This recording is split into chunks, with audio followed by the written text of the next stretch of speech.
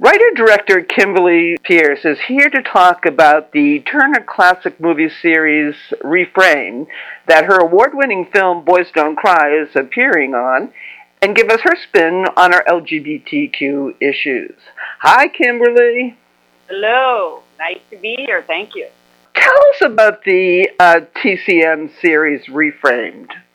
Well, Reframe focuses on films that shaped our culture. So me and host Ben Mankiewicz, along with film historian Donald Vogel, my screenwriter friend Larry Karaszewski, and film critic Molly Haskell, are co-hosting in order to help people understand these movies better, how they were made, how they were received at the time that they were made, and how they're received now. So it's pretty amazing that Boys is included, and it's an amazing series. How did you become involved with this series? I have a great relationship with TCM. They call me up and they say, "Hey, Kim, do you want to co-host?" So I say generally, sure. And then I get the list of movies and I'm like, oh my God, I've seen most of these and they're great. And oh my God, you found a few that I haven't. So I co-hosted with Jacqueline Stewart, who is amazing and runs the Academy Museum. We did 100 Women, 100 Films. Stop Loss was included in that. And then I co-hosted with Dave Karger for the LGBTQ Pride Month, and I'm co-hosting with Ben Mankiewicz for Movies That Change the Culture. I'm a huge fan of Turner Classic Movies. I think what they're doing for cinema is extraordinary and really vital, because what they're doing is they're reminding us of all the movies that we've always loved, that they're just digging out all these movies that you may not have heard of, and it's extraordinary, in terms of preserving the cinematic art form. What do you hope to accomplish with this series? Well, I hope that people bring more curiosity to watching movies and to consuming art and consuming life. I think that there is a bit of a short attention span right now. I don't think people are watching, movies all the way through. I don't think they're seeing them, in the ways that they used to. I wish they would give them their due. I just saw All Quiet on the Western Front this morning. Netflix screened it for me, and I had asked to see it in a theater because I was going to write about it, and it's like I wanted to sit down and watch the whole thing and feel it. So I think what I'd like people to get is, these are amazing movies, and we should give them their due. I think the other thing that I would like to achieve through it is, TCM says these may be problematic movies. They were groundbreaking at their time.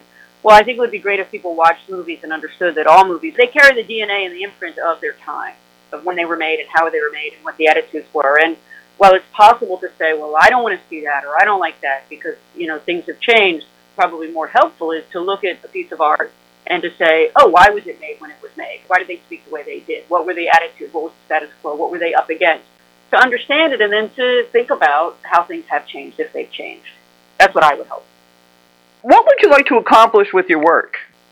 Well, I'm a damn humanist at heart, so, I can't really help it. I'm a Jew, I'm a homo, I'm a lot of stuff, survivor of different things. And I guess my life has really been guided by, an abounding curiosity as to why what happened to the people before me and why it happened to me. Why did they treat the Jews the way they did? Why did they treat the homos and the queers the way they did?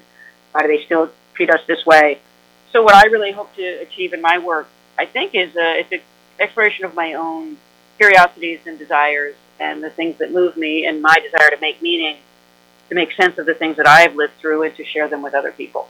And really bring people inside the stories that I love.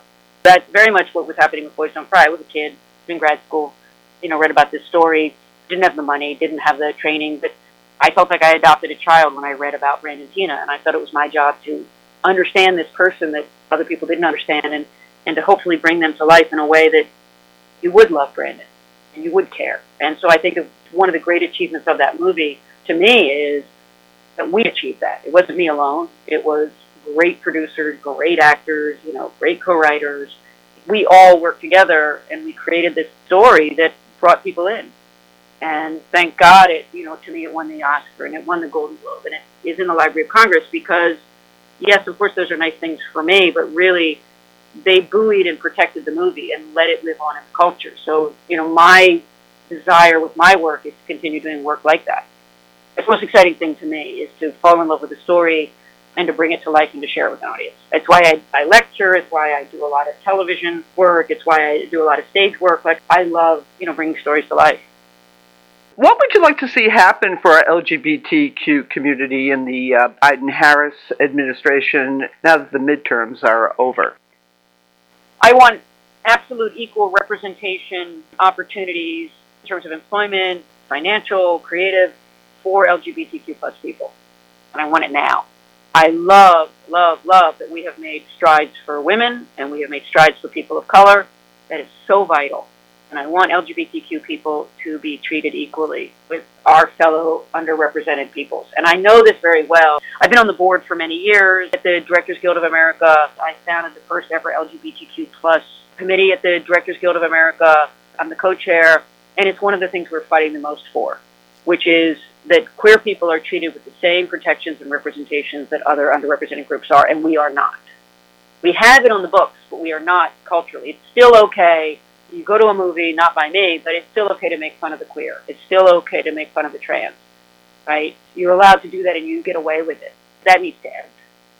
With LGBTQ teens already 4 times more likely to attempt suicide than their heterosexual peers after facing bullying incidents, what advice would you have for these kids, especially in these challenging times?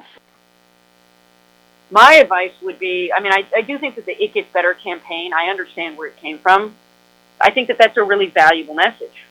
I think the other message is, it may be bad now, and you have to find the resources within yourself, within those close to you, to find a way to survive, to find a way to endure. And that's not me justifying or allowing the bullying. That's just saying there are going to be ups and downs, and we have to find a way to protect ourselves and protect those around us in these times that are troubling. And it's horrific. I only recently came out as trans, so I'm trans butch.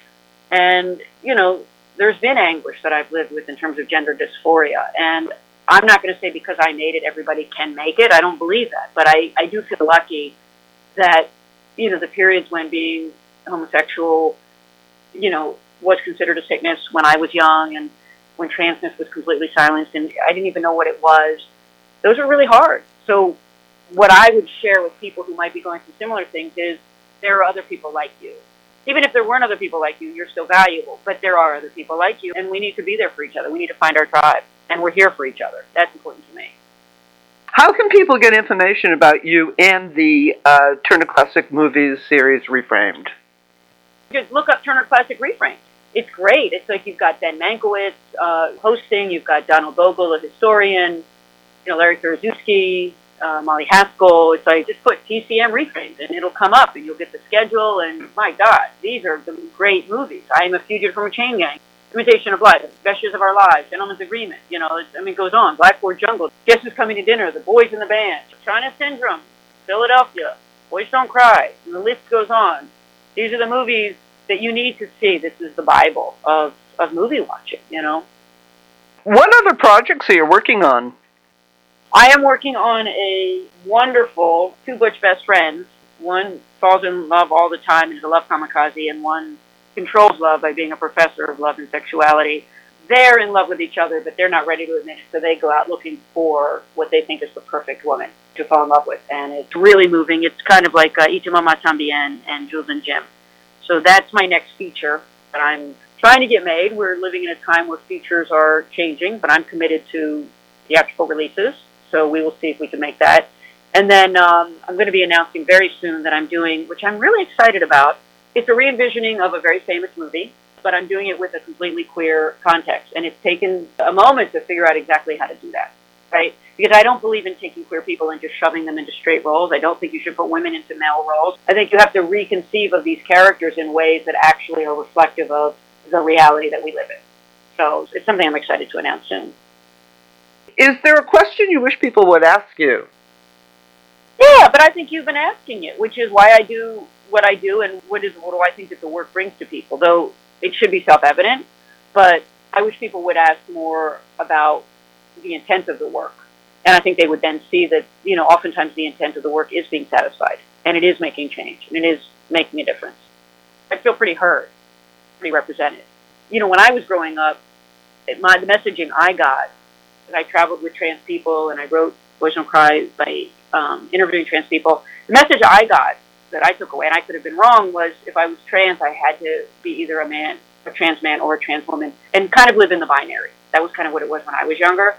And I was always like, well, I don't want to live in the binary. I want to live in the ever-changing middle. And because my gender is sometimes a boy, sometimes a girl, it's very fluid. And I think the younger generation has caught up to that outlook. And so what I'm finding now is my trans friends, the younger generation, there's a lot more of an embrace of a multiple gender versus an either or. And that to me is very thrilling. So I call myself now a trans butch. And when I was younger, that might have felt like a contradiction. Well, you can't be a butch, lesbian, and trans. But I think you can hold more complex identities. And I think they've always been complex. I think society is what reduced it. Do you have a favorite quote or a mantra to get you through these difficult times? Inch by motherfucking inch. We often aim for the end result. We can't help it, right? We're like, oh, I want to finish that script. I want to make that movie. I want, queer people to be protected. I want underrepresented people to be represented. I want all these things, and that's great. And I think you have to be in the mindset of, I want the end result, and then I think that the reality is find satisfaction in every battle and every moment of it, because any battle is only 1 inch by motherfucking inch.